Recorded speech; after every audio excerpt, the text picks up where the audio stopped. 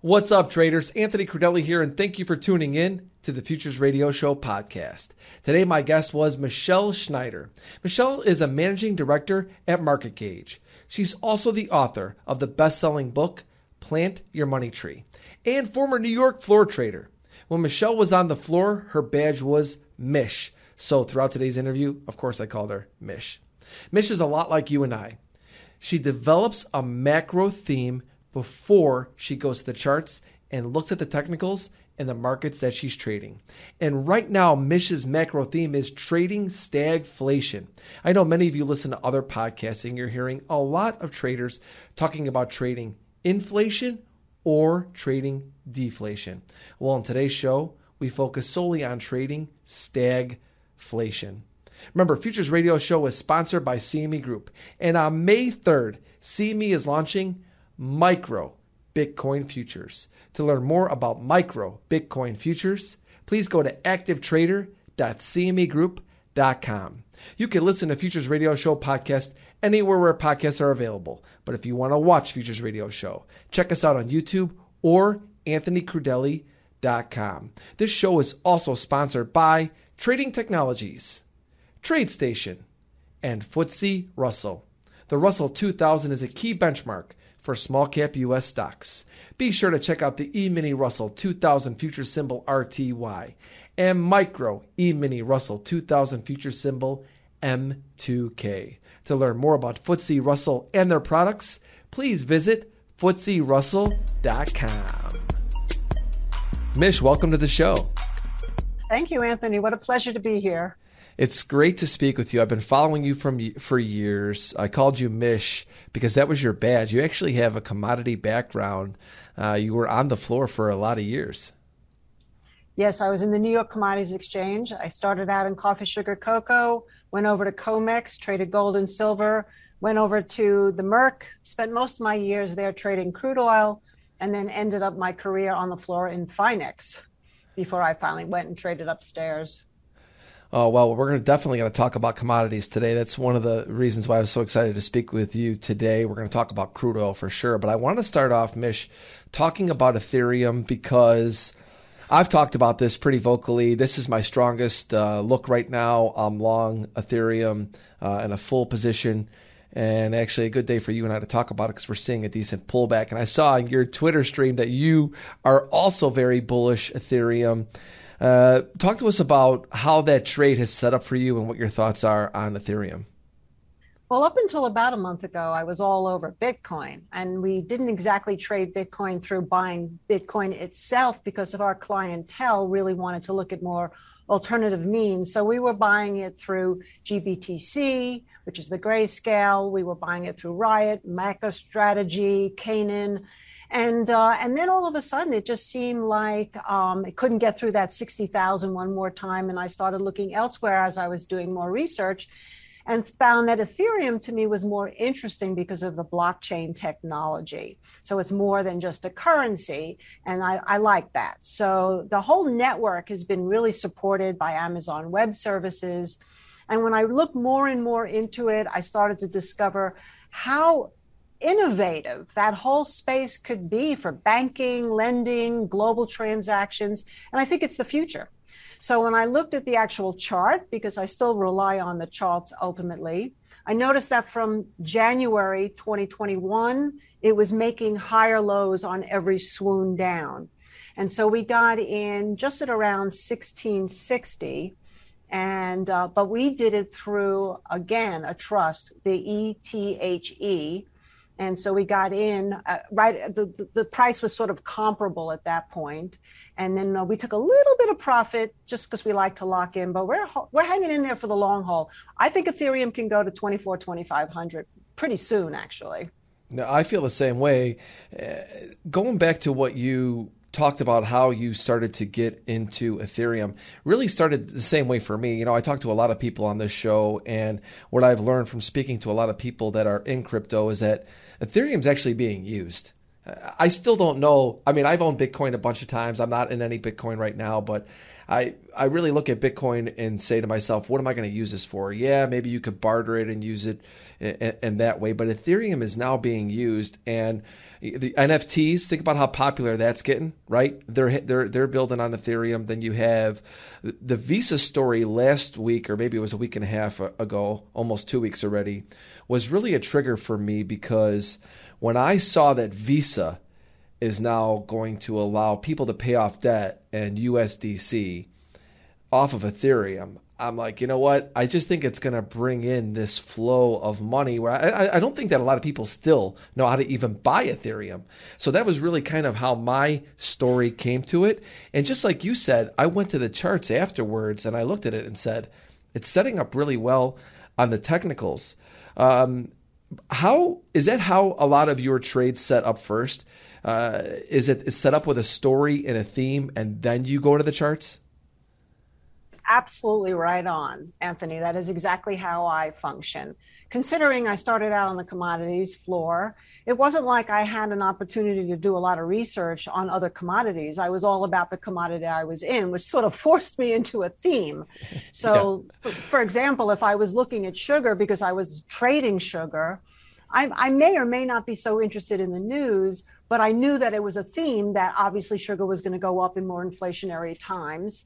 And I caught really that whole swoon because I went down there. I hate to age myself, but it was back when the commodities went crazy in the late 70s, early 80s. And that's when I said, but you know what? This is moving so fast, or I'm interested in this idea, or wow, it looks like maybe across the way, gold is starting to percolate. I better look at a chart. And that's really how I do everything, because I have to look at some kind of a historical price action, or I feel like I'm just shooting in the dark. And that's definitely not my style. Yeah, really the best macro people that I know and talk to, even though a lot of their ideas still come from, a macro thought process, they have this theme, this idea, they go to the charts just because it helps them manage their risk. Right? Just because you have a macro idea, you still have to look at something to be able to execute it. Where are you wrong? I mean, that's something that you and I know from being on the floor, is that as traders on the floor, we always know where we're wrong before we're getting in. And that's just something that we were taught and drilled into our minds. And these days, being off the floor, and there's so many things going on, and this is where I want to go to next with you. There's so many themes happening. There's so much to talk about. But with you having a commodity background, I want to go to oil, because this is a market that I trade on the swing side of things. I have been waiting for pullbacks in oil. I told everybody a week ago on my podcast, I bought it. I got very bullish on that pullback. It was finally one. I actually got out of that trade, only in Ethereum right now in my swings. And I'm looking at oil, and it's starting to get a little fuzzy on the charts. It's not holding what I'd like to. What are you seeing? Do you have a theme for oil? And then talk to us about maybe what some things you're seeing on the charts. Well, oil itself is so interesting because of the whole alternative energy space that didn't exist when I was trading oil. So it was all about oil.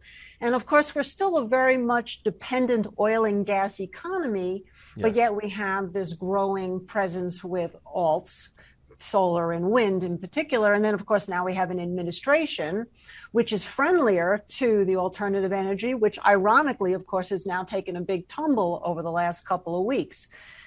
So in terms of the oil itself, it's very politically charged, number one, still has been and always will be, as long as OPEC is involved. So OPEC now, of course, is talking about starting to raise production, assuming that the demand coming back from the economy's reopening will sort of counteract any kind of a glut.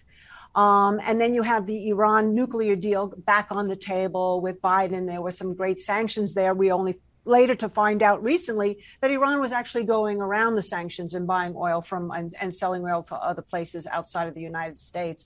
So there's so much there. And that's really where being, again, a commodities trader comes so in handy, because you have to kind of block out all that noise and look at just the pure price action.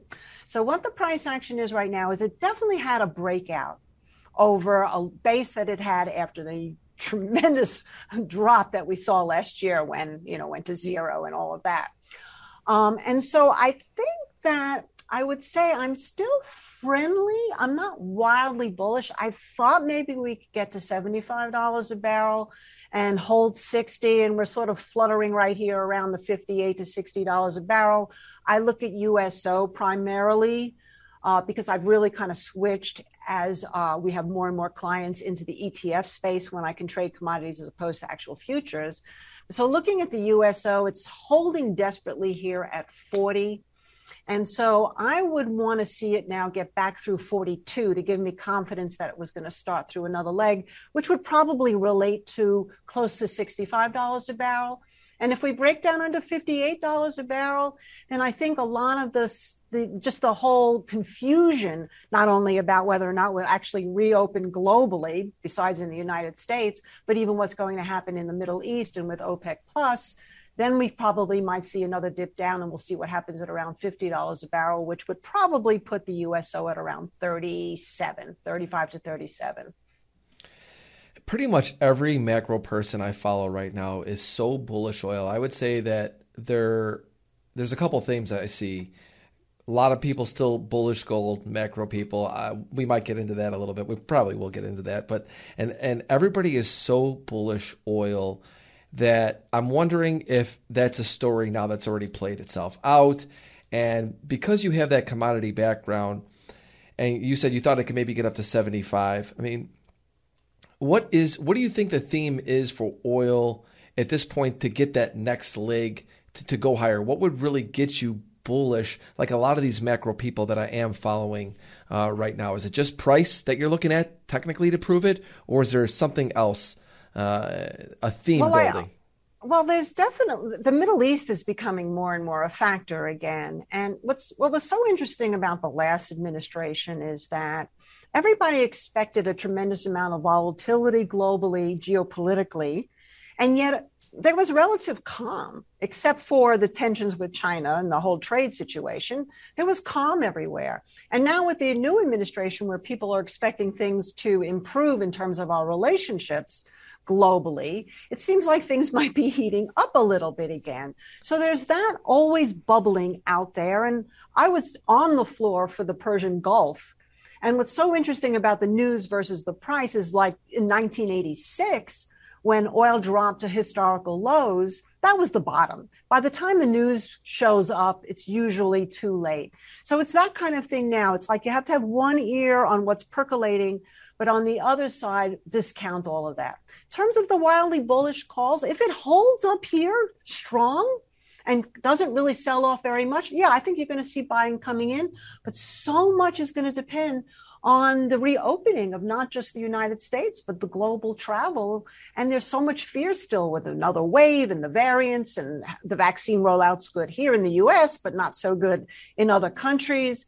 So it's on pause. And that's probably a good thing. They say never short a dull market. So right now, I would certainly not get bearish in oil, but we're completely aside. We were actually long some of the oil companies, especially the oil companies that had one foot in oil, traditional, and then another foot in developing alternative energy to keep up with the changing times, like British Petroleum and Valero. We're flat those now. I would be looking also for entries possibly into some of those oil-related companies, because like I said, they'll take advantage of both, whatever happens first, the exploration into more solar, or whether or not it's, well, we have to continue to use our oil, and we have a lot of oil, and OPEC continues to cut back. So I don't have any clean answer for you right here. I wish I did, but I don't.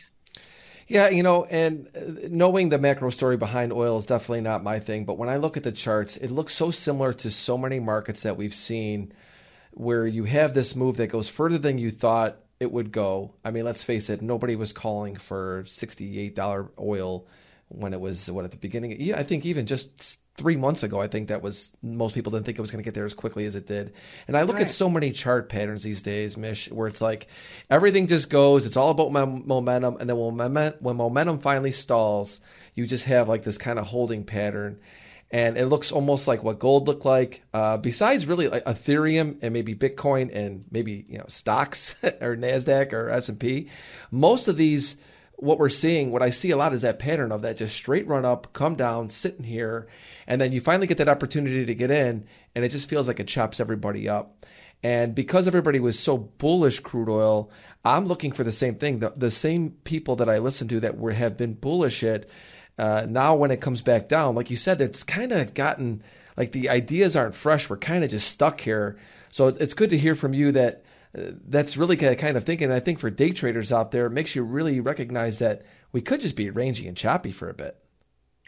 And there were certainly plenty of times on the floor where crude oil didn't do very much, and we would sit around in the pits talking, waiting for something to happen. So it's like the cycle of every single thing, whether it's a commodity, whether it's crypto. I mean, obviously, Bitcoin's kind of going through a lull right now as well.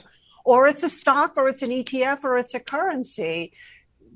Things will shift, things will rotate. And I love that you use the word momentum, because momentum is something you don't hear very often from a lot of traders, because it's an invisible indicator. You don't see it. On the floor, you felt it. Yeah. But in the charts, you don't see it unless you specifically understand how momentum works. So yeah, the momentum in a lot of things right now has waned.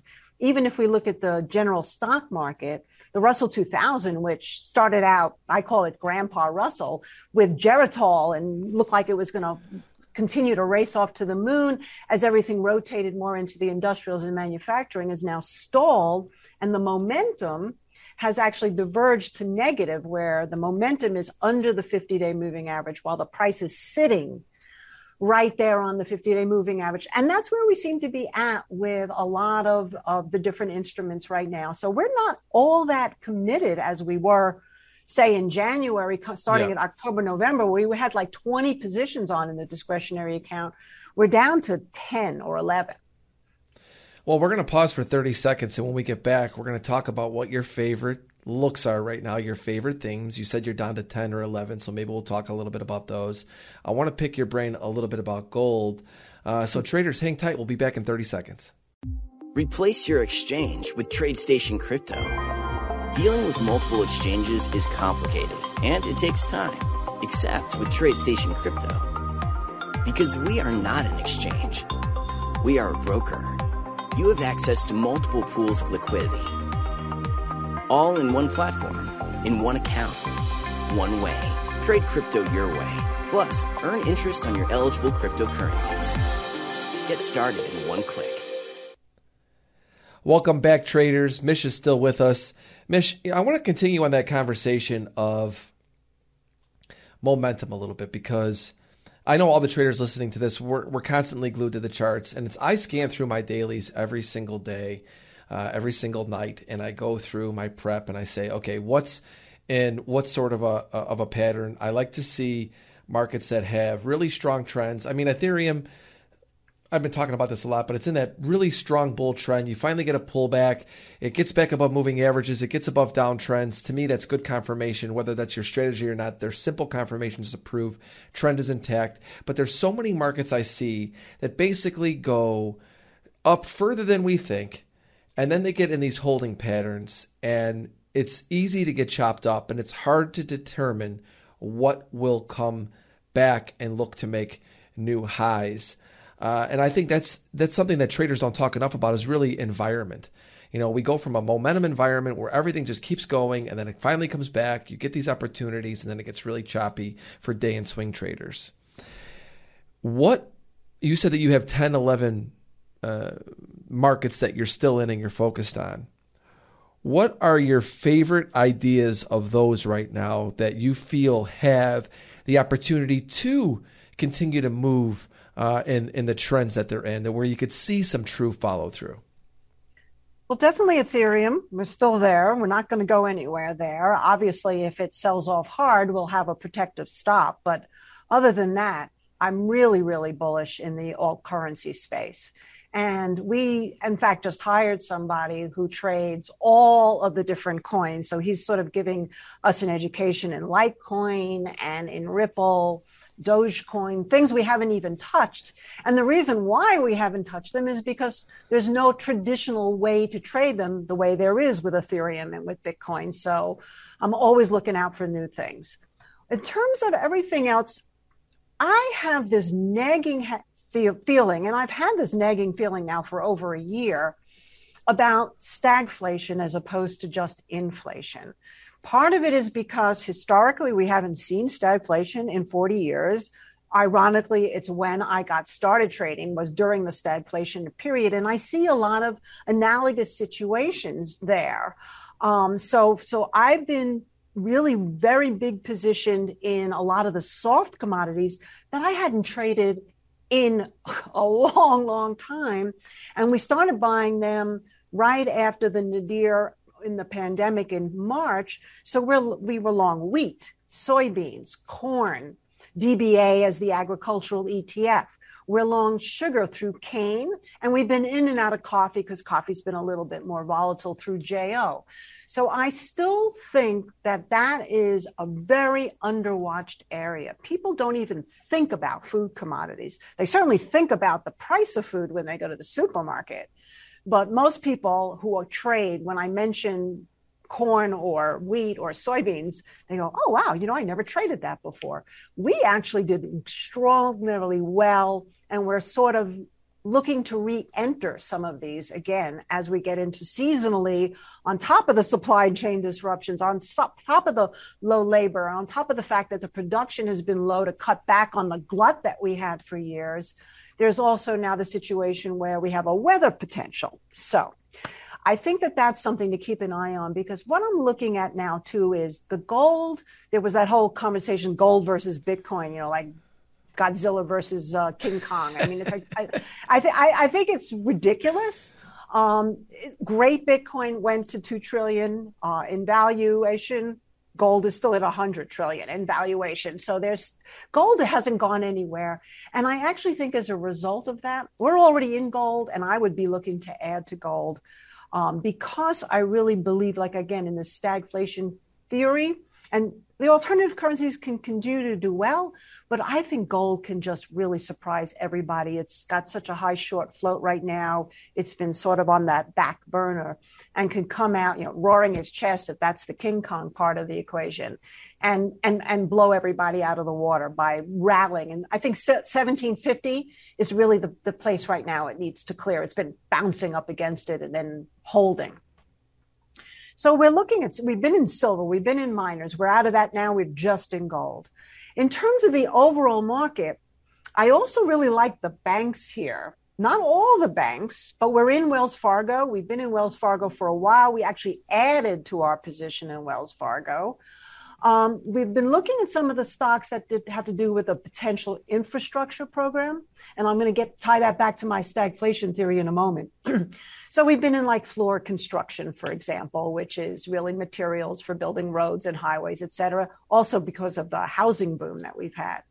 So let's see what else we're in. We're in some SPACs. Let's hold on that one for a second. And we've been in Scorpio tankers. That's been one of our biggest oil plays. We've been in Scorpio tankers.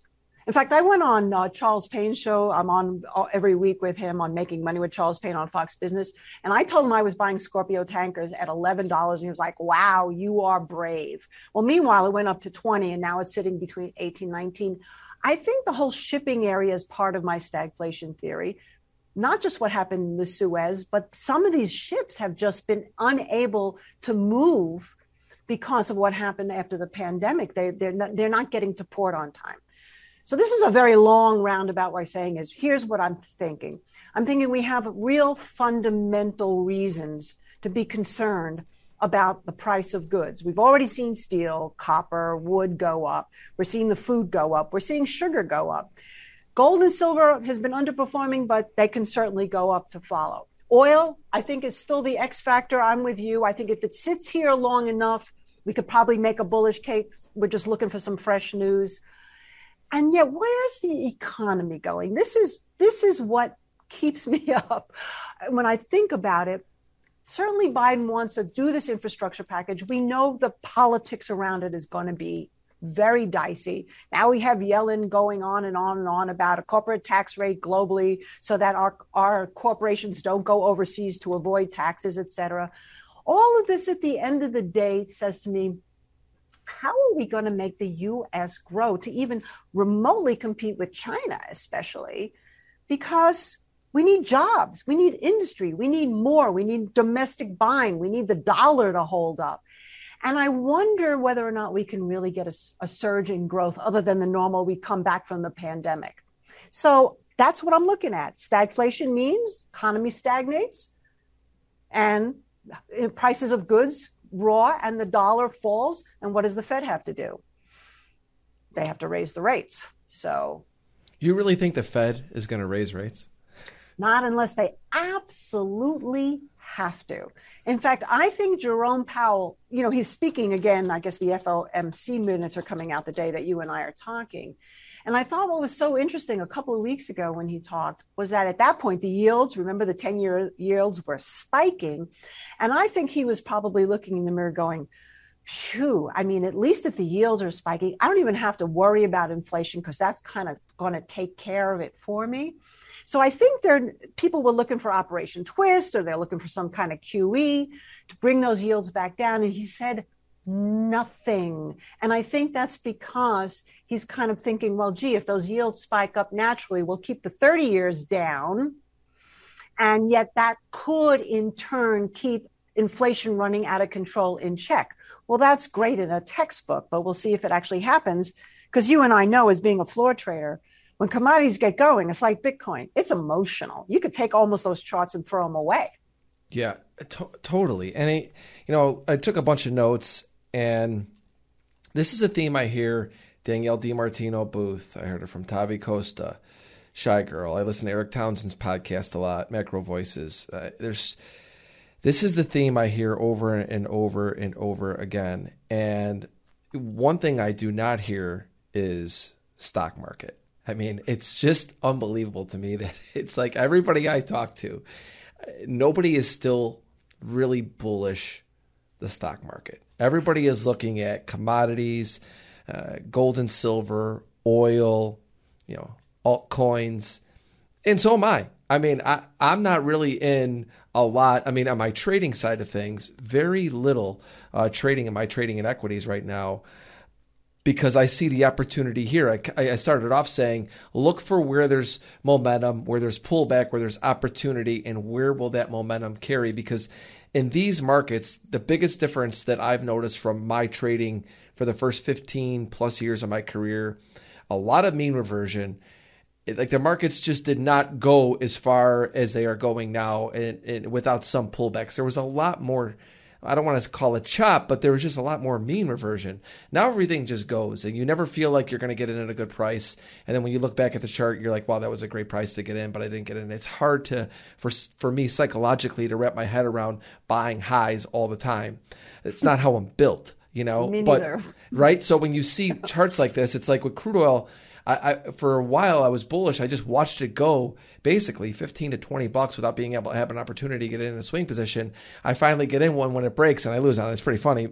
Not really in a sense. I'm not really truly happy about it, but it's like when I finally get that chance, that's what's happening in these markets. You have to buy into the momentum, but I know I said a lot there. I definitely understand the plays that you're thinking about. We said from the beginning a theme, but why not stocks? I mean, why do I not hear anybody really say that they want to be in NASDAQ, S&P, or Russell? You didn't say that either.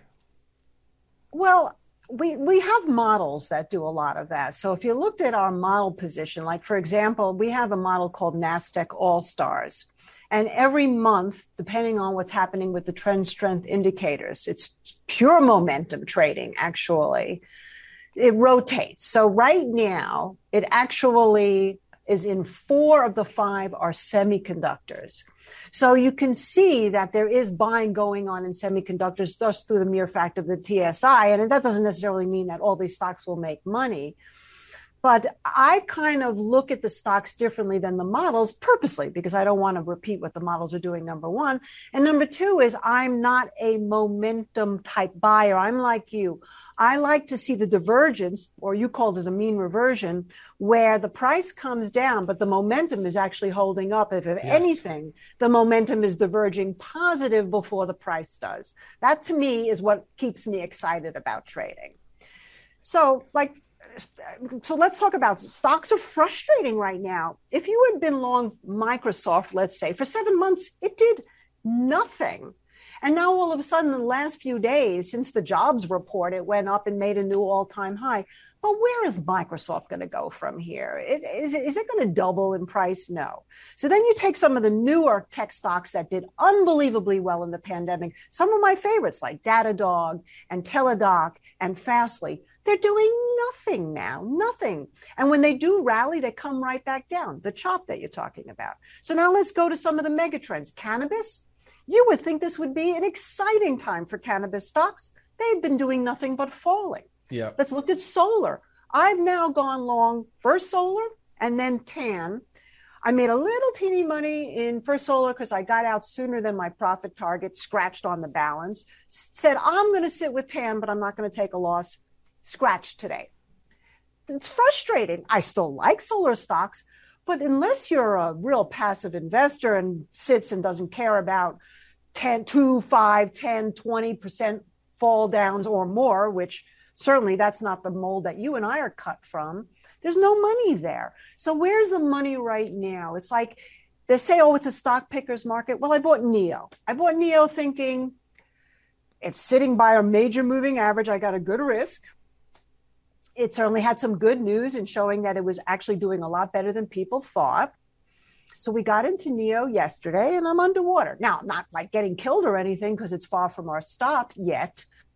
But still, it's frustrating right here for stocks. Believe it or not, the only thing that's really making me money is, like I said, the commodity-related stocks like Scorpion Tankers and Wells Fargo, the banks, because I think that now the banks, in June are going to be able to buy back their own stock, raise their dividends. There'll be a stress test coming out. So that's kind of forward thinking. So you buy it before it happens. That's the way you and I like to do things. And I'm into a couple of SPACs, because I'm looking for things that the rest of the world is not watching right now. And we know that we started out with like an $838 billion surge in SPAC buying in January. But now the SEC kind of put their big hand on it, brought them down, and I see some opportunity there. So we got a couple of SPACs there as well. But that's it. That's why people aren't buying equities. It's hard. I got to tell you, I've been day trader through and through most of my career, and the S&P and NASDAQ, we talked a lot about environment here. When they get into these environments, they're difficult to trade. And people were sending me messages saying, well, why aren't you talking more about these markets right now? Well, because I want to find things where I am going to get follow through, cleaner moves. And I know a lot of the people listening to this are day traders. And I get that. And you can have your little day trading systems for the intraday. And I'm still going to do that when it's busy, but you're not getting a ton of busy days. So when I do get them, I trade them. But when I'm not, I've really been focusing more on the things that you were talking about. I mean, you and I are very similar in what we like. I like primary trend markets that pull back, that all of a sudden you start to see opportunity for that momentum to continue. Because, and I've already mentioned it today, we are in a world of where everything is momentum when things start to get going now. I'm just watching it happen and going, Anthony, you better smarten up and start recognizing this is what we see. This is what it is. Go back and pull up a chart of soybeans. Like you said, when the commodities get going, they get going.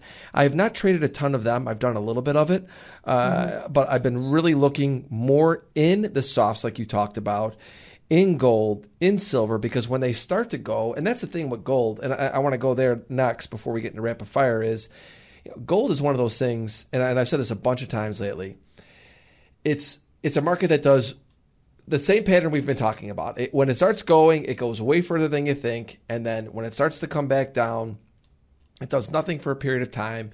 Nobody wants to own it. It's that same thing to where that thought process of is, why am I holding gold right now?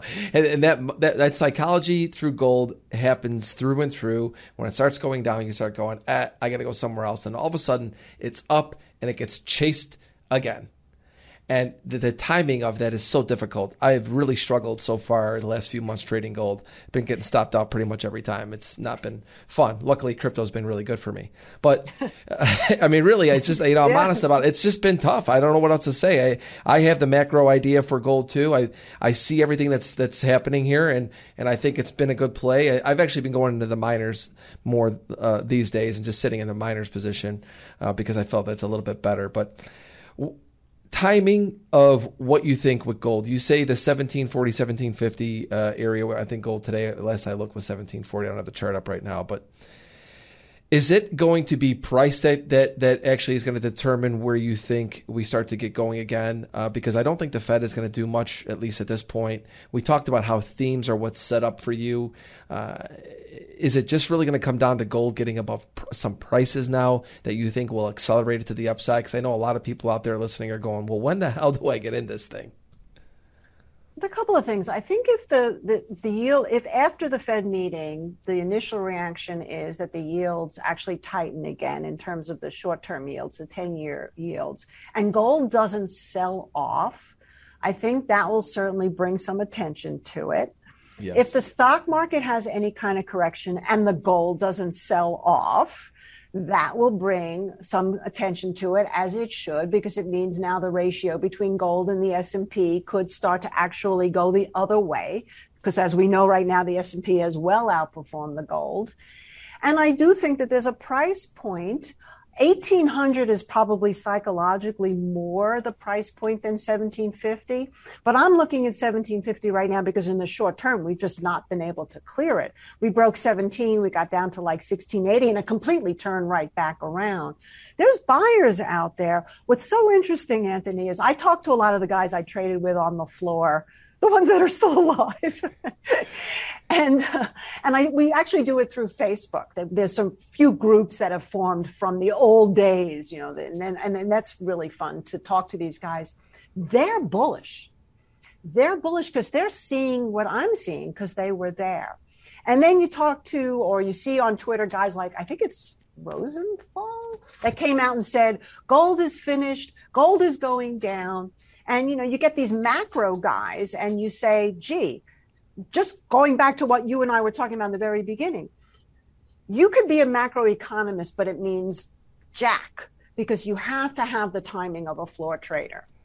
And so I think the floor traders that I know from back in the day are they're sensing it, they're feeling it. Gold tried to collapse it last week. It couldn't. It turned right around. It turned right around on volume. And like I said, if we cannot knock it down, if rates can't do it and a correction in the market doesn't do it, then I think all of a sudden gold can just go and maybe head to 2000 pretty quickly, maybe. And I am talking my position a little bit, I'll admit it, but I'd like to buy more. So it's not like I'm so heavily loaded right here. Yeah, I mean, I feel the same way. And that's just kind of what I said. When it starts to go, it goes. And the thing is, for me, one of the things I've actually started to do, the last couple positions, I went to options because as I was buying it on the way down in the futures, I was just getting too chopped up. And I said, you know what, you got to start looking at options here. And I started to hold a position in the minors because at least I can just stay through it. And if it starts to go, right. I start to have, now that I've gone through that, if through this downward move, I have some positions on to where it starts to go, then I can go to the futures and trade the price action because once again, it's always about timing. I mean, I see people that have been talking about buying gold since, whatever. I mean, look at Peter Schiff, right? I mean, I think he's great, but it's like, he's never. Is he Godzilla or is he King Kong? He's never bearish it, but it's, it's broken $350 in the last few months. Right. And, but, just because it's just very hard to hold those positions as traders. So that's why I like to talk about the timing of it. What is it? I believe the macro theme is intact. I don't think it's going to change. I think it really does come down to pricing now. That's why I asked you that, because it just feels as though it needs to prove some price levels for people to hold and stop getting bled on this stuff. And once it gets going, it's that thing that it builds up momentum. That's really the theme today. It's just everything is momentum until it just gets sucked out, and then it's momentum again, just like that. That's the world we live in now, Mish. Yes. And then we have so many other little worlds, nucleuses of worlds around us. Like we have the Cathie Wood world. So she looks at things so differently than I do. And yet we have some of the same kind of visions about the future with 3D printing, with data collection, with, some of these other blockchain technologies. I know she's really, really bullish Tesla. How could you not be? I always say never bet against the hand of the king, being Elon Musk. But where we part is that she's not a commodities trader. So she doesn't care about these huge downturns. She'll sit with these trends because she sees them looking forward. Space frontier. Yeah, exciting as all heck, space frontier, but we're traders, right? So what I see in the nearer term is keep your eye on those things, but exactly what you said, the momentum on all of that stuff has faded here while the momentum in the commodities keeps building. And by the way, we also bought natural gas. If you want to talk about something that terrifies me, but yet I do it anyway, it's natural. I mean, I was there when crack spreads. I don't trade that beast. I know. No, but I'm kind of fearless. As long as I know where I'm wrong, I'm kind of fearless. But we're in natural gas now too, because that's another one. They've been trying to drive it down and drive it down. Meanwhile, Musk moved to Texas because he wanted to be closer to natural gas. It's still really cheap, and it's still a cleaner energy than, let's say, oil. So even though the Biden administration, they rumors that they poo-pooed it before he came in, the truth of the matter is he's kind of stepped back on that because they realize that natural gas is a viable solution as a sort of cleaner energy. And I like the chart because they tried to drive out every single long there was. And now today, as we're talking, it's green. So this is how I'm looking at things, is what can't people control? People need to eat. People need to have a roof over their head. They need to fuel their cars. And they need to, have food on, which unless it's a manufactured type of fabric, we're looking at cotton. And these commodities right here are in short supply. And I think as the demand goes, as we know from our lessons back in the day, is you get that hoarding mentality and then off they go. So I feel it. It's like percolating in my system. No, it's I got to tell you, I agree with a lot of what you said today. And, I talked a little bit about environment, and it's so important, traders, to identify the environments that we're in. I'm somebody, and I've said this, and I'm actually going to retract on kind of like how I talked about this for years, was basically I was a one product trader. And I said, really, I think that's where you make most of your money. And I think that's because kind of our background. Right. And my thinking has had to change on that. But I do believe still that new traders starting with one product is really the way to go. Learn it, become best friends with that product, understand every little nuance about it. And even to this day, the new products that I'm trading, they're not new products, but some of them are. But the new things that I'm trading, I try to really develop relationships with them because the execution of them is a little bit different. Certain indicators I think work good on some markets, not so good on other markets. I think you still have to do that research. But the theme, the overall environment that we're in is momentum till it's sucked out. And then does momentum continue, or does it continue just to be a chop fest? And for my way of trading now that I've had to adapt, because we all do, is to look for where those opportunities are. And I think you laid out a great, really understanding of how it starts off with stagflation, why you're looking at things, and building certain markets that you know what you're looking for. So when they do finally set up on the charts, you go in with confidence and execute them. Right, Mish? I mean, that's just what it is. Absolutely. And I just want to reinforce something you said in the very beginning, which I think is so important, which is we always tell people, try to become a specialist in one thing, whether it's one product like I did. I mean, I traded only sugar, coffee once in a while, hardly ever cocoa for 3 years before I moved on. So whether it's either a product or it's a strategy, get into one strategy. And I think people get really confused and mixed up because there's so many different ways. So yeah, be a specialist in one thing, and then you can start to build your tool chest from there. Exactly. I think that's so important because, look, I'm a veteran. I've been doing this is my 22nd year doing this, trading markets for myself, and I'm still working on how I'm going about this. It's a constant work in progress, and I've had to really change a lot of my thinking going back to adapting to this type of momentum because it's just not how I see the market. But I've been forced to find ways to make it work for me because the old ways of thinking and things I was doing was not working, was not making me money. And that's why, like I said, for years, my bread and butter was S&P. I barely traded anymore. I'm trading Ethereum now. I'm trading, crude oil, gold, because that's where I see the follow through potentially coming. And I want to be a part of things that are following through, not a part of things that are doing a lot of chop. Even though S&P is following through to the upside, I'm just missing it, Mish. I don't know what to say. I'm letting it do it because I can't I can't do it here. But that's a whole nother story conversation. Well, but what you're really talking about is that you're separating your ego from the actual strategy of trading. And boy, if there's something you learn being on the floor quickly is take your ego and park it outside. Put it in your Maserati, because don't bring it onto the floor. It's going to destroy you. And that's it. It's people think, oh, I know that I'm going to be right, or I know I can do this, or I know. I hear a lot of I know. And in order for you to stay in the game, you've been in it for 22 years. To get to where I am at 40 years now, there's a lot of not only losing your ego, the attachment to being right, learning how to be wrong and just move on, don't attach.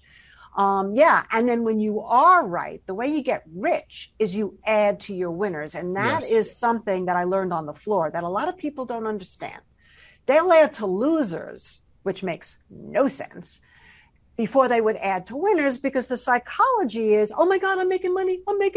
This is great. I better get out. And when it's going down, we're so programmed to fail. They're like, all right. Exactly. I'm feeling the pain, but it'll eventually come back. So, this is all part of it. And right now, it's good to just sort of step aside and see where the market goes from here. The market is still testing this new administration. They got bold ideas, but they still got a lot of stuff to deal with here. What's going on out of their control.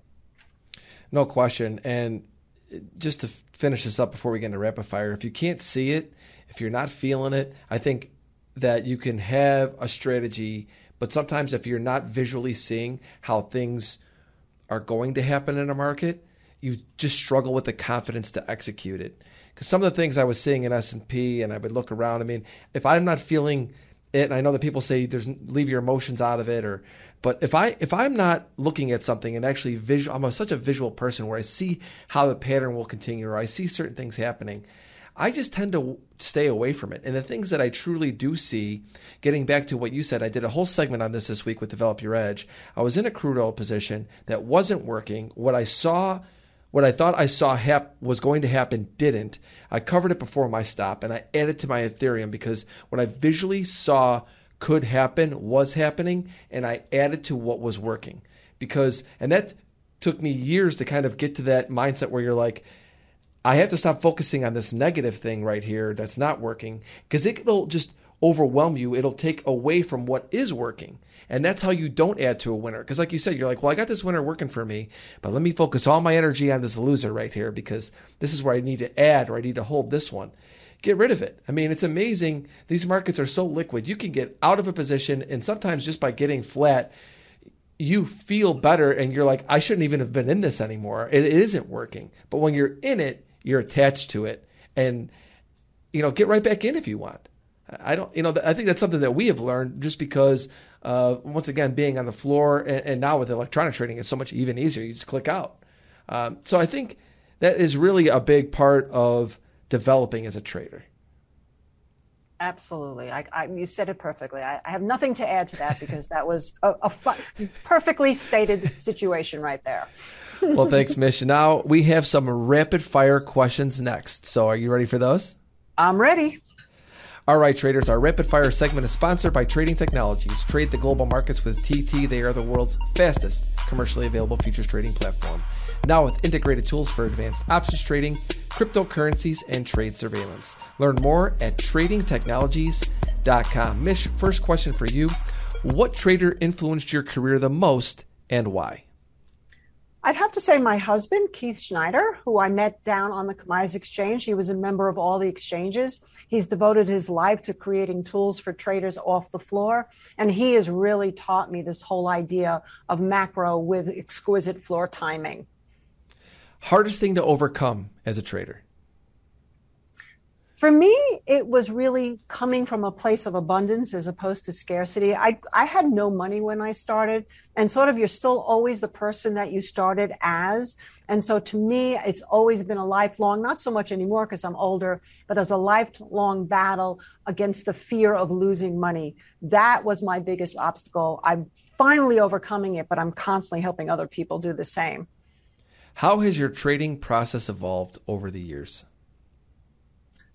I think as I get older and more experienced, I get simpler in terms of my trading process. I rely on a few key indicators, the key moving averages, the phases that it's in, volume patterns, basic chart patterns, and kind of really have put the blinders on to a lot of other things other than what you and I talked about a lot earlier is momentum, because I think that's super important. What is one attribute that you believe every trader should have? A knowledge of charts. What's your favorite book about trading? Let's see. That's a good question. Well, I think there's an old book about commodities that is out of print and costs hundreds of dollars now. I can't tell you the exact name. I'd have to get back to you on that, but it's an old hardcover book. I'd have to ask my husband the name. These are the kinds of things that escape me, these minor details. But it's the basic primer on commodities trading, and it tells you everything you need to know about that. And that I go back to that quite a lot. Throughout your career, what's the best piece of advice another trader gave you about trading? I think the best piece of advice was that we streak, that traders streak. And so understand the streak you're in. And if you're in a good streak, play it out for as long as that streak lasts. And when you see the streak end, and it streaks in the market, but I'm talking personally as a trader streak, when it ends, have the wisdom to step back. But push it when it's there, pull back when it's not. Oh, I love that. It is just so true. Now, if you could give a piece of advice to the younger, newer traders out there, what would you say to them? I would say that partly what you and I talked about is try to become a specialist in one thing to get started. And most important are two things. One is understanding risk control, and two is understanding position sizing, which is, there's a book we can talk about, Van Tharp, who is the expert in position sizing. Really make sure you know what that means. And that would really give you a lot of information to get going, knowing that you're not going to lose your shirt. Last question for today. If you had an elevator pitch me your edge in trading, what would you say? I'll go back to what I said before, is that I have the knowledge of a macroeconomist, but the timing of a floor trader. Oh, that's great. Got to tell you, Mish, this was awesome. So much fun speaking with you. You know, after all the years following you, getting a chance to speak with you today, big fan of yours. You do excellent work. Really learned a lot from you today. I truly appreciate you taking the time. Before I let you go, where can people find you on Twitter? And I know I could see the market gauge back there. Give us a website. It's www.marketgauge.com. You'll find a lot of great stuff there. Daily blogs that we write, weekly ones that my husband, Keith Schneider, does with a video. And also we just have a lot of other stuff like glossary of terms and about our products and our philosophy. And then the best place really to follow me is on Twitter, and that's @MarketMinute.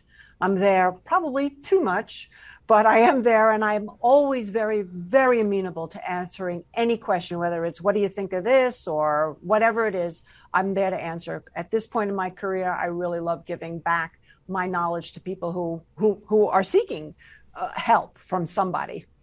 Yeah, traders, definitely go out there and follow Mish on Twitter. Mish, what can I say? Thank you so much for joining me on Futures Radio Show today.